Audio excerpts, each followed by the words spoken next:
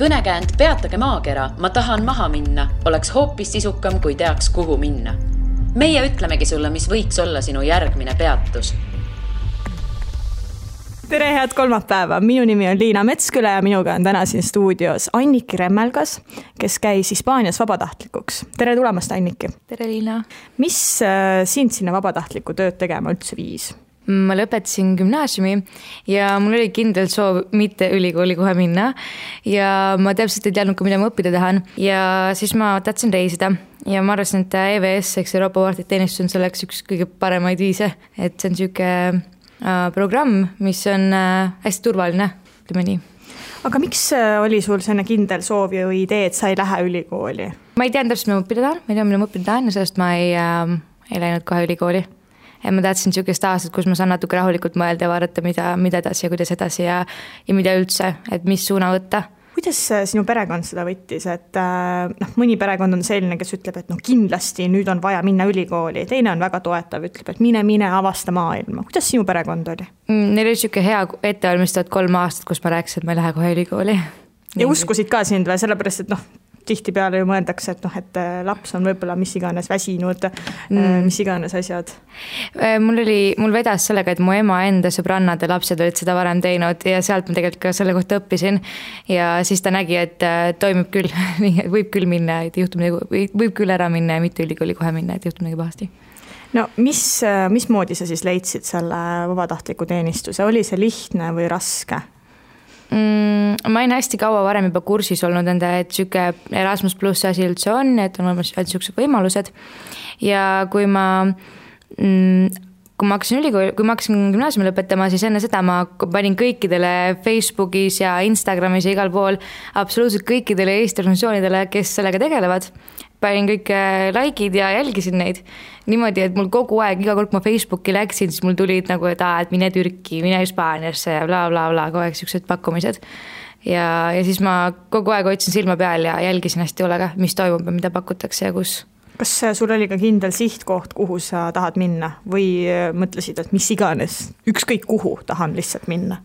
Ma kujutasin ette, et mulle hullult meeldib Itaalia, aga ma arvan, et mul oli siuke filmides selline romantiline ettekujutus Itaaliast jäänud ja ma alguses vaatasin projekte Itaaliasse, aga jah, siis ma leidsin selle Hispaania projekti ja see oli esimene üks ainus projekt, kuhu ma kandideerisin ja see oligi minu projekt, mis kõik läks nagu ette määratult, et Kas niimoodi kandideerimine ongi reaalselt sedavõrd lihtne või sul vedas, nagu sa ütlesid, et see oli sinu jaoks? See oleneb, kas otsitakse kandidaate ainult ühest riigist või otsitakse kandidaate on siuke avalik kutse, et otsitakse üle Euroopa näiteks või kõikidest partnerriikidest. Et sellel juhul oli niimoodi, et otsiski Eestist, et siis oli väga kerge. Miks tahetakse Hispaaniasse just Eestist kandidaati? Kas eestlased on siis tublid tööinimesed? See on hea küsimus. Ma arvan, et selle organisatsiooni oli see organisatsioon, mille kaudu mina läksin, et siis neil oli lihtsalt Eestiga juba varem kontakt olnud ja seal oli varem üks Eesti vabatahtlik enne mind juba olnud. No kas siis reaalselt ongi nii lihtne saada, nagu sinul oli? Et kas konkurents on üldiselt suur, üleüldiselt? See on hea küsimus, aga ma arvan, et tegelikult võib-olla ei ole nii suur, kui võiks olla isegi, sest et mul on tunne, et noored ei tea nii palju nendest võimalustest, mis neil tegelikult on, et kõik see Erasmus Plus, Euroopa vahtiteenistus, noortevahetused, et kõik need võimalused, mis on tegelikult noortel loodud, noortel ehk siis vanuses 18–30. Selle all siis Euroopa Liidu eeskirjade järgi on siis noor selles vanuses. Et tegelikult ei teata nii palju, et selles mõttes see konkurents võiks isegi olla veel suurem, kui ta tegelikult praegu on. Miks ei teata? Et kas minu meelest jooksevad igal poolt kuskil need uudised läbi või siis ma lihtsalt Facebookis jälgin selliseid asju. Et miks ei teata? Võib-olla sõltub sellest, mida sa jälgid. Ma praegu töötan selle nimel, et teataks rohkem. et ma käingi noortega rääkimas ja käin kuulutamas, mis projekt on, mida tehakse. Aga ma ei tea, ma ei tea, miks ei teata rohkem. Ma arvan, et huvi tegelikult on reisimise vastu ja ma arvan, et see aina kasvab. Siuke huvi, et minna välismaale, et Eestis tegelikult on väga populaarne ka võtta vaheaastat, mis ei ole nii populaarne teistes riikides, näiteks Itaalias ei ole see üldse populaarne. et sihuke mõte, et ma võtan vaheaasta, siis see ongi nagu sa enne kirjeldasid, et on vanemaid ja perekondi, kes ei võta seda üldse hästi vastu.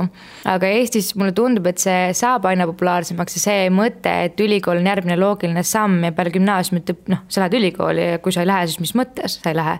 Et see mõttelaad nagu natuke hakkab vaikselt hääbuma, mul on selline tunne. Ja noored otsivadki hästi palju variante, et minna välismaale, kas minnakse siis välismaale õppima või siis kuidagi teistmoodi reisima, et siis see noortevahetus on, tähendab see vabatahtlik teenistus on selleks hästi hea variant, et on niisugune turvaline keskkond loodud. Kas sa arvad, et see on siis hea, et hakkab selline mõttelaad hääbuma, et sa ei pea minema ülikooli? On see hea?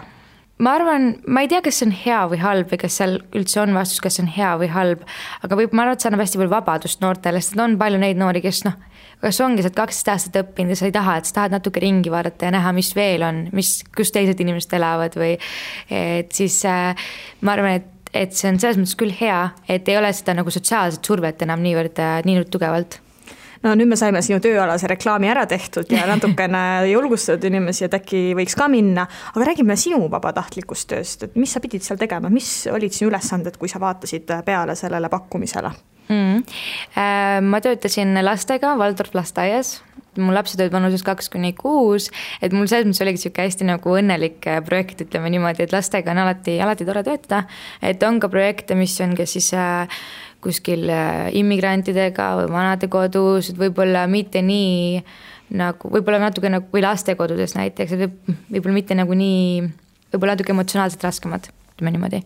Aga et minu töö oli lastega ja siuke hästi õnnelik ja rõõmus ja see oli Murcias, Hispaania ranniku lähedal selles mõttes. Mitte küll rand ei olnud kodust mingi 10 minuti kaugusel, mitte midagi sellist, aga vähemalt me olid kuskil Madridis, kus umbes 200 kilomeetrit pead sõitma enne, kui sa mere äärde jõuad.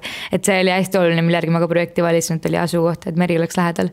Aga mis sul oli sealt kirjutatud, mis oli sinu tööülesanded, et kui sa valisid seda ja mis siis päriselt oli, kas oli see, mida sulle lubati? Jaa, oli küll tegelikult, et vedas sul, alati ei pruugi nii minna. Jaa, tõsi, aga ma kujutasingi ette, et oligi nagu lasteaia õpetaja töö ja muidugi see osa küll, et kujutasin küll ette, et lähen sinna ja hakkan lastega kohe mängima ja hakkan kohe nendega igasuguseid asju tegema ja nii edasi. Et see osa oli küll siuke, et kui ma jõudsin kohale, ma ei osanud hispaania keelt, nagu ma läksin. Ja ma oskasin ka ainult nagu olla, como está, see oli kõik. Ja siis kui ma läksin nende lastega ja üritada lastega mingisugust sidet luua, ilma et ma oskaks nende keelt ja siis nendega siukest ainult täielik keelebarjäär on vahel ja nendega see kontakt saada, et see oli tegelikult keeruline, aga ta oli väga-väga õpetlik ja lõpuks sain hakkama ka, aga no kuidas sa said selle kontakti siis ilma hispaania keele oskamiseta või siis see kontakt oli alles siis, kui hispaania keelt oskasid? Ja ma arvan, et see tuli siis, kui ma esimesed asjad ära õppisin, aga sellega ei läinud kaua aega ja siis kindlasti see, et kuidas sa nagu ise oled ja mis lastel on hästi oluline ikkagi kogu see energia, mis su ümber on, ütleme niimoodi, et kas sa oled sõbralik ja naeratav ja tahad nendega koos olla ja üritad kuidagi kehakeelega ja läbi liikumise nendega igasuguseid asju koos teha. Et siis see kontakt ka tuleb. Mil moel see lasteaed üldse otsustas, et meil on vaja vabatahtlikku Eestist? Neil on seal lastes on juba väga mitu aastat tegelikult vabatahtlikud käinud. Eelmine aasta on neil Saksamaalt ja aastane seda oli neil Eestist ja praegu on ka vabatahtlik Eestis seal samas lasteajas. Et jah, neil on see vabatahtlik kogemus alati olemas olnud, et neil on seal üks välisvabatahtlik, kes annab seda lasteajale lisaväärtust ja jah, neil on lihtsalt Eestis partnerorganisatsioon ja ma täpselt tea, kuidas see kõik alguse sai. Olid Eestist, aga no ma just mõtlengi seda, et ma ei ole küll muidugi kursis absoluutselt sellega, aga ma ei usu, et igas Eesti lasteaias on kuskilt, ma ei tea, Hispaaniast, Itaaliast või Jaapanist mõni vabatahtlik platsis. Et ma just mõtlengi, et kuidas, kas see on Hispaanias näiteks tavaline, et on paljudes lasteaedades vabatahtlikud? Ei, kindlasti mitte tavaline, et ta oli ka tegelikult, ta ei olnud üldharidussüsteemi lasteaed, et ta oli siuke vanemate enda loodud. Hästi äge, et vanemad ajasidki seal kõiki asju, et oli ära jaotud, et milline pere tegeleb toiduga, milline pere tegeleb paberimajandusega, et kõik oli nagu perede vahel ära jaotatud. Et ta oli natuke teistsugune ka. No milline see lasteaed oli?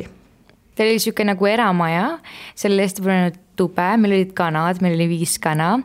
Siis meil oli hääletus, mis me kanadele nimeks paneme ja siis ma pakkusin välja, et ühe kana nimeks võiks saada kana ja siis lastele hullult meeldis see nimi ja siis ühe kana nimi oli kana seal Hispaanias.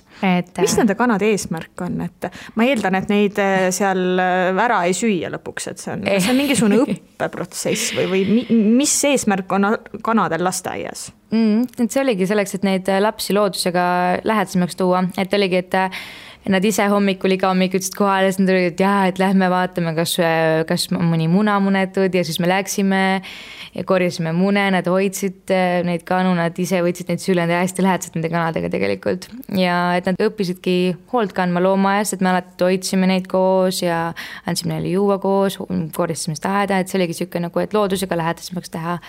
Kindlasti lihtsam kui lehma pidada seal. Ja tõsi kindlasti. Nii, lisaks kanadele, mis seal siis selles lasteaias veel oli, et milline see oli? Ta oli selles mõttes natuke teistsugune, et see harid või see, kuidas see suhtumine oli ka seal veidike nagu teistsugune, näiteks me ei öelnud kunagi väga ei. Et näiteks kui on ilmselgelt on söögiruum, kui lapsed söövad, et siis seal joosta ei tohi. Aga mida me tegime oli see, et sa tahad joosta, aga tule lähme jookseme õues. Nagu, et meil olid limiidid, aga me ei katsusime öelda, et nagu mitte niimoodi, et ei, sa ei tohi siin joosta, et seda asja nagu vältida. Et see oli hästi huvitav, ma ise õppisin seal väga-väga palju laste psühholoogia, laste arengu ja kõige selle kohta. Et väga-väga hariv selles suhtes. Millised on Hispaania lapsed võrreldes näiteks Eesti lastega? Lapsed on lapsed igal pool, ma arvan. No ma ei tea, kas neil ei ole, võib-olla neil on rohkem energiat, võib-olla nad räägivad rohkem. Kui me võrdleme täiskasvanud eestlast ja täiskasvanud hispaanlast, siis meil tegelikult võime väga tugevaid erinevusi leida. Kuidas laste puhul võiks olla? Äkki täiskasvanutega ongi see, et see on see nagu sotsiaalselt, mis sulle nagu peale on surutud ja kuidas su nagu ühiskond sinu ümber on.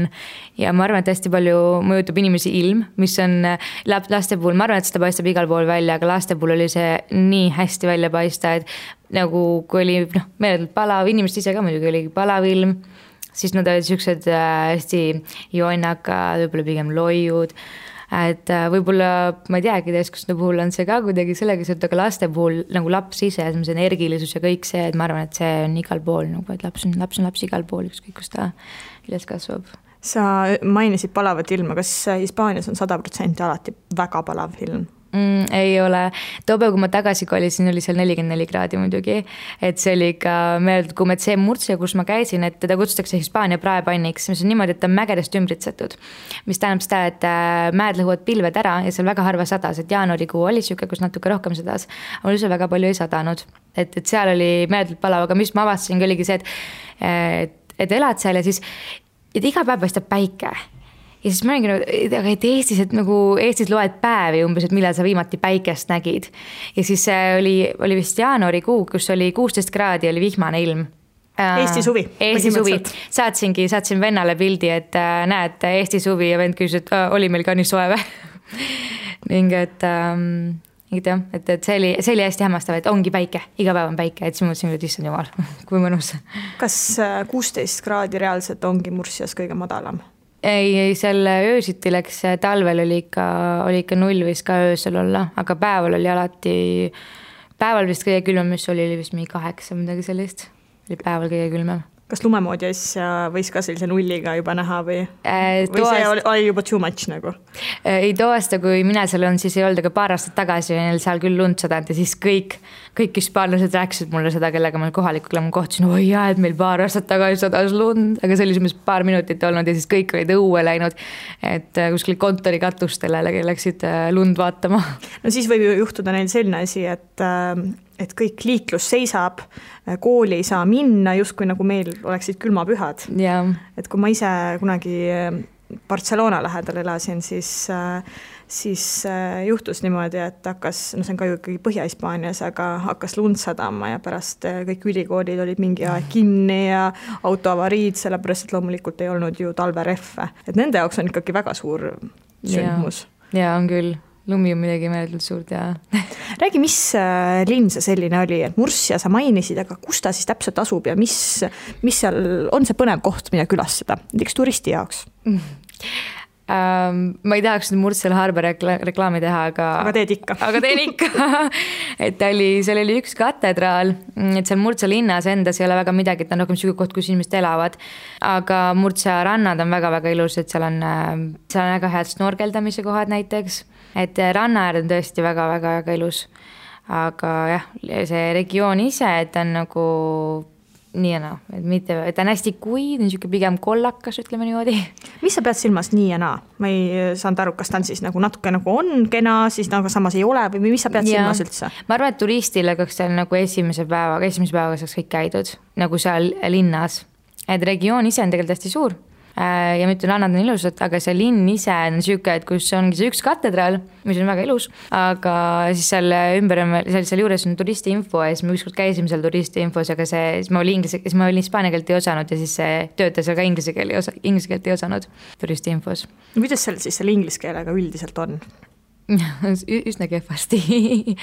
Et nende tase ikka natuke teissugune, aga seal on hästi, lõpuks analüüsike ja siis leiadki hästi palju loogilisi põhjusi, kõik filmid on neil dubleeritud näiteks, et nad ei kuule seda keelt nii palju, nad kuulevad hästi palju enda muusikat, kuna hispaania keel on rohkem räägitud kui inglise keel, siis neil on väga palju muusikat, head muusikat ka ja et muusika igal pool klubides näiteks või niisugustes baarides või kohtades on nende enda muusika enne oma hispaania keelne, et see ongi, et sa teed ei kuule seda keelt, sul ei teki selle keelega nagu kontakti, et äkki selles võib nagu asi olla ja õpetajate enda tase ei olnud ka nagu kõige kõrgem inglise keele õpetajate. Ehk siis inglise keele õpetaja, kes õpetab koolis lapsi, tegelikult ei oska inglise keelt? Oskab, aga ta tase on, ei ole siuke nagu Eestis õpetajate tase on. No too näide, et mis see tase võiks olla, et me saaksime täpsemalt aru, et mis sa silmas pead üldse. See on hästi üldistatud jutt, mida ma räägin, et ta on siuke ainult minu enda kogemuse põhjal. Ei no kindlasti loomulikult on koole, kus on võib-olla super head õpetajad, aga kindlasti on ka mingisugune osa neid, millest sina ju mulle praegu räägid, et räägi mulle sellest, et me teame, et kindlasti on õpetajad, kes oskavad, aga... Ei no ma kohtusin ka selle ühe inglise keele õpetajaga, see oligi, et tase oli nagu samasugune kui minu oma, võib-olla ta isegi läks veidi kauem aega, et sõnu leida. Et siis mul oli hästi üllatav, et kui ma ütlesin, et ta on inglise keele õpetajal, siis ma nagu okei, see vähemalt seletab, miks sa inglise keelt muga räägid, aga... Kuidas üldse saavad välismaalased hakkama seal Hispaanias, kui nemad ei oska hispaania keelt ja kohalikud ei oska inglise keelt, et kuidas siis toimib? See on hästi palju, kuhu sa satud, et ongi, et see on Murtses, kus väga ei räägita, et sa saadki kehakeelega hästi palju asju tegelikult taetud. Nagu igal pool maailmas? Jah. Kus sa seal Mursias elasid, et mis koht see selline oli? Mis kandis? Ma elasingi Murcia keskel, ehk siis ütleme niimoodi, et kui panna Tallinnaga võrdlusesse, siis see katedraal, mis on nagu Murcias, ütleme, Raekoja plats, siuke keskkoht, et siis see oli mul 15 meetrit, 15 kilomeetrit kesklinnas või? 5 minutit jaltada. Põhimõtteliselt aknast vaatasid katedraali või? Katuselt, jah. Kas oli ilus katedraal vähemalt, kui seda rohkem vaatamisväärsusi polnud? Oli küll väga ilus katedraal oli. Nii, sa elasid kesklinnas. Kas Murcias on soodne elada kesklinnas või on see pigem selline kallis lõbu? Ei, ta on, et need vabatahtlikute korterid tavaliselt on ikkagi üsna nagu eelarve sõbralikud, ütleme niimoodi. Et kuna see rahastus tuleb kõik nagu Euroopa Liidust, et siis need ei ole mingid luksuskorterid ega midagi sellist või kuskil kesklinna korterid tegelikult. Aga jah, et lihtsalt Murcia ma ütlesin, et ta on siuke koht, kus nagu rohkem inimest elavad, et see oli nagu pered ja ta polegi siuke nagu keskus või midagi sellist. Mis on vabatahtlike korterid? Teoreetikord, et see väga palju oleneb, mul väga vedas.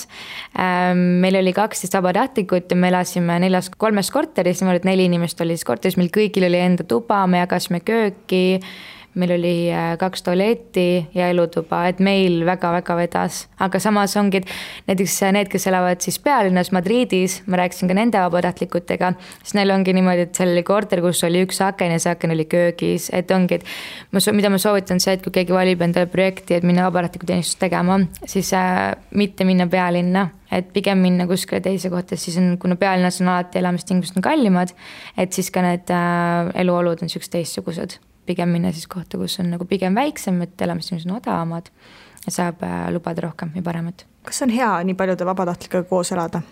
Või üleüldiselt, et teid on seal palju? Et mingisugune, mis ütlesid, kas 12 või? Ja et see oli siuke jah, nagu kogukond tegelikult tekkis, me kõik elasime eraldi, et meil oli kes nagu 3 korteri peale ära jaotatud.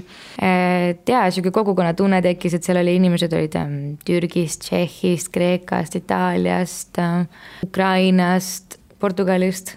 Et nendega oli tõesti väga huvitav, et meil oli siuke nagu oma kamp ja siis sa õpid seal neid inimesi tundma ja no kogukond ja kamp, et ühelt poolt on ju tore, et on sama saatusega, heas mõttes sama saatusega inimesed, aga kui sa praegu mõtled, et sa oledki kogu aeg selle sama kamba või kogukonnaga koos, kas sa hispaanlastega ka suhtled siis?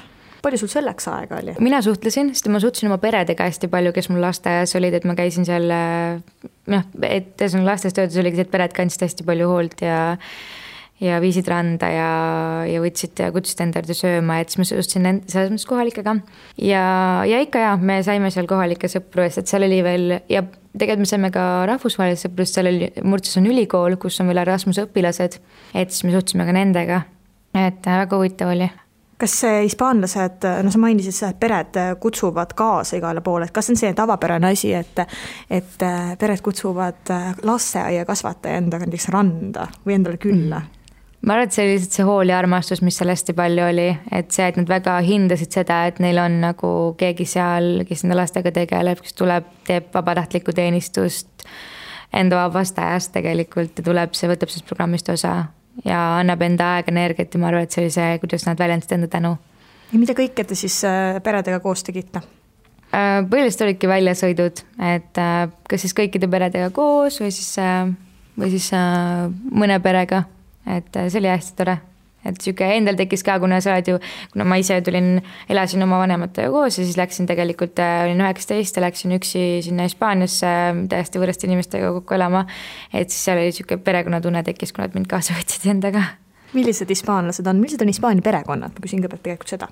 Võib-olla see stereotüüp isegi vastab tõele, et nad räägivad natuke kõvemini ja on siuksed ekstravertsemad. Et tegelikult mulle räägiti hiljuti ühte väga head võrdlust, et hispaanlased või see, ütleme Vahemere rahvas, ütleme niimoodi, et nad on nagu virsikud, et pealt näha on nad hästi värvilised, hästi mahlased, hästi isuäratavad, aga siis sees on see kivi, et kui sa sinna hästi sügaval lähed, et siis on see kivi, et siis on mingi asi, mida nad päriselt sulle ikkagi ei anna, et midagi nad hoiavad endale. Ja siis on Põhjamaa rahvas, kes on nagu kookosed, et pealt näha nad ei ole väga isuäratavad, nad on kõvad, nende värv ei ole ka midagi ilusad. Ja siis, kui nad selle koore katki teed, et siis seest tuleb välja see piim ja siis nad on hästi voolavad ja nad on hästi soojad ja nad on heledad ja üleüldse sinu omad ja hästi siuksed, hästi ilus võrdlus oli. Kumb inimtüüp siis parem on, kui üldse nii võib küsida? Ma arvan, et erinevus rikastab ning et seal ei ole head peal.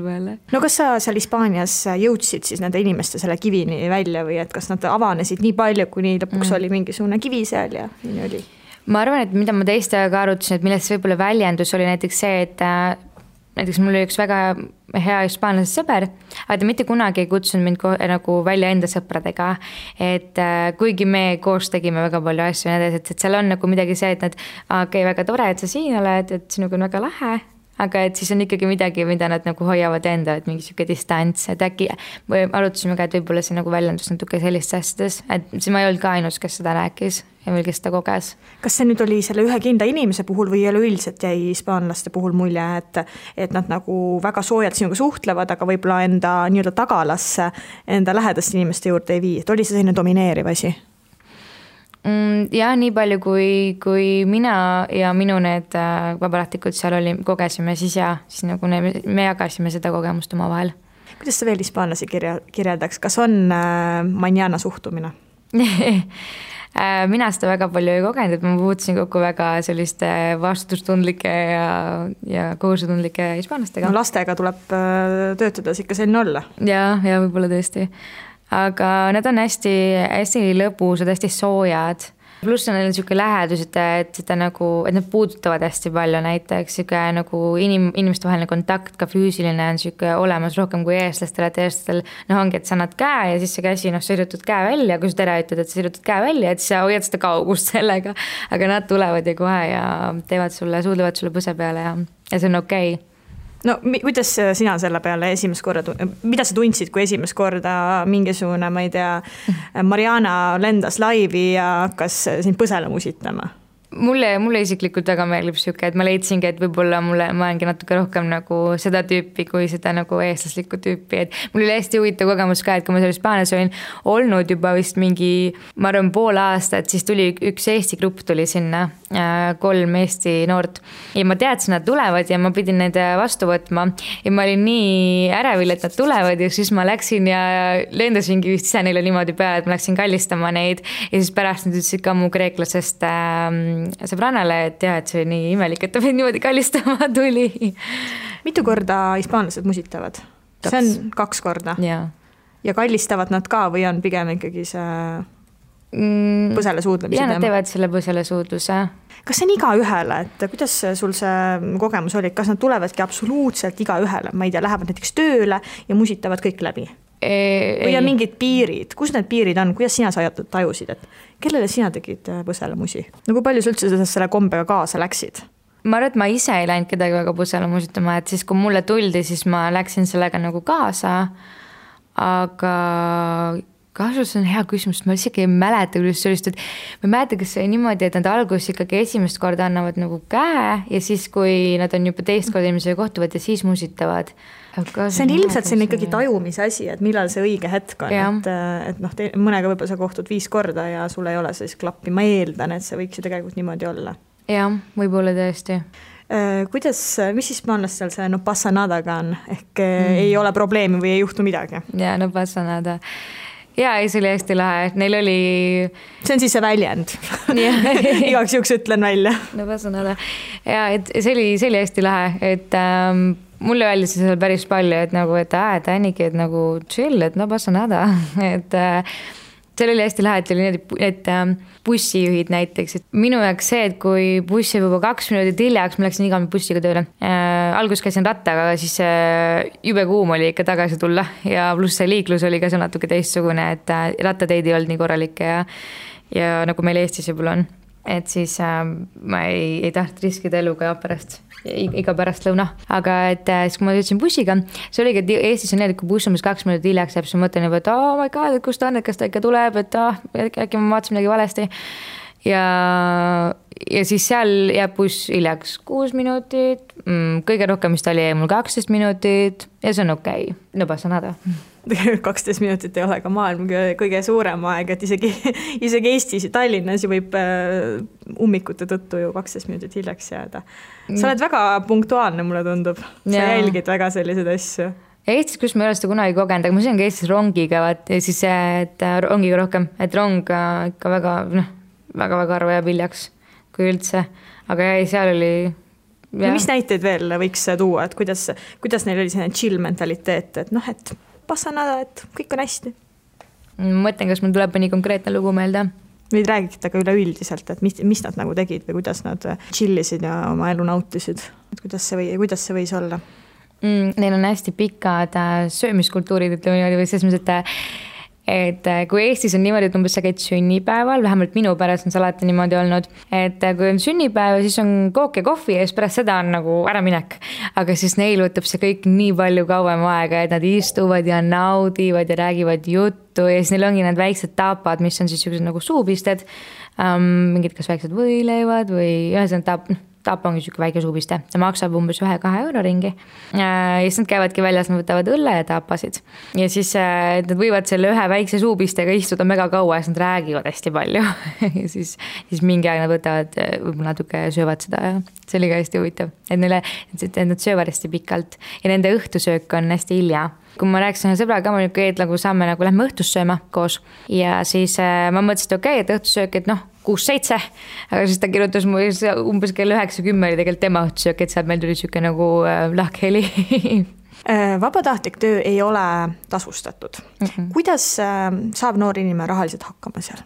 Jah, nagu ma ütlesin, see programm on nagu hästi-hästi turvaline, ta on väga-väga hea, et ta on hästi läbi mõeldud, ta on väga kaua aega aastaid kestnud. Et seal on makstud lennupiletid, reisipiletid sinna tagasi.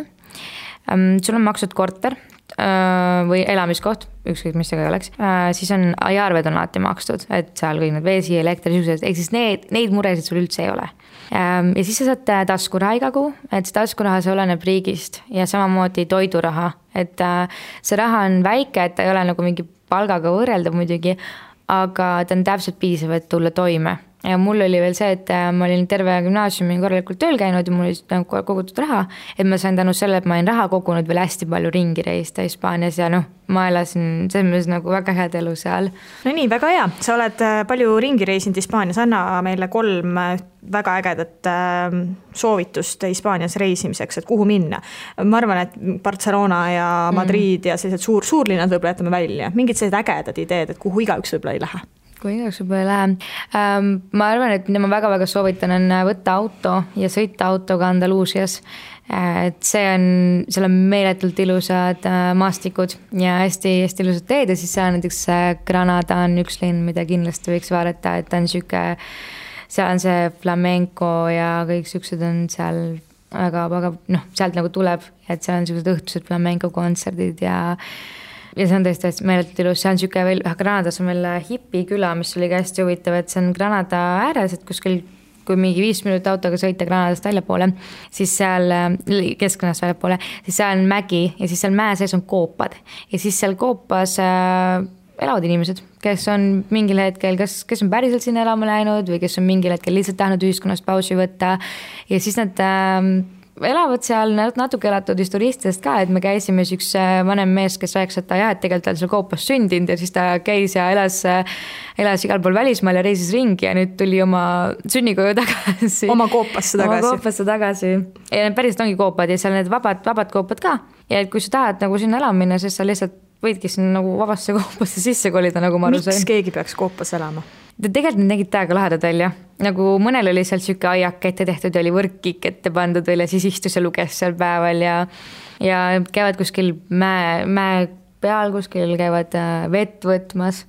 Et ma arvan, et see võib väga huvitav olla, et ongi see, et kui sa nagu mingi hetk tunned, et nagu et liiga palju on, sa ei taha enam nagu 9-5 näiteks tööl käia, ma kujutan ette, et äkki või seal oli ka kirja. Sa lähed koopasse elama. Või siis ma tean, et seal oli üks, kes kirjutama läks sinna. Kirjutada selle aja võtta kuskil ilus looduskaunis kohas. Tegelikult sul on nagu linnavaade ja siis on nagu mägede vaade ja siis seal on üks nagu Hispaanias siuke suusakuur, kus nad käivad Sierra Nevada ja siis seal see paistab sealt ilusti ja meeletult ilus.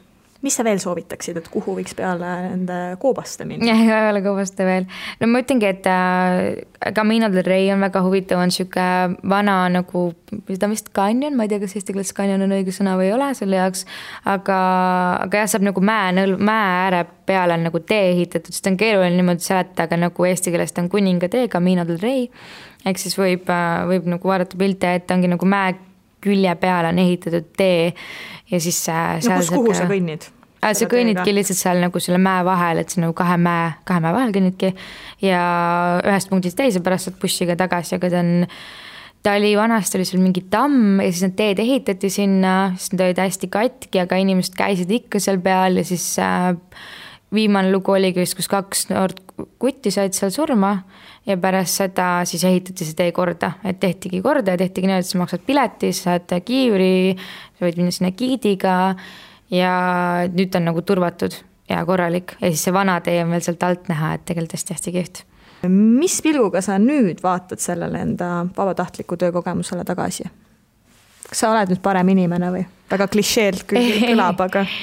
Ma arvan, et see mulle väga palju juurde andnud, et ongi see, et kui ma muidu oleksin läinud pärast gümnaasiumi ülikoolis, ma oleks olnud täpselt niimoodi, et ma ei tea, ma olen umbes siin sellepärast, et sa lähed ülikooli pärast gümnaasiumit, aga nüüd ma olen välja mõelnud, mida ma õppida tahan, mida ma teha tahan ja ma teangi, mul oli see aasta, kus ma sain võtta rahulikult, ma sain mõelda, ma kohtusin hästi palju uute inimestega. Ma kuulsin nii palju erinevaid lugusid, ma nägin, mida teised inimesed teevad ja kuidas teises kohas elatakse, kõike see.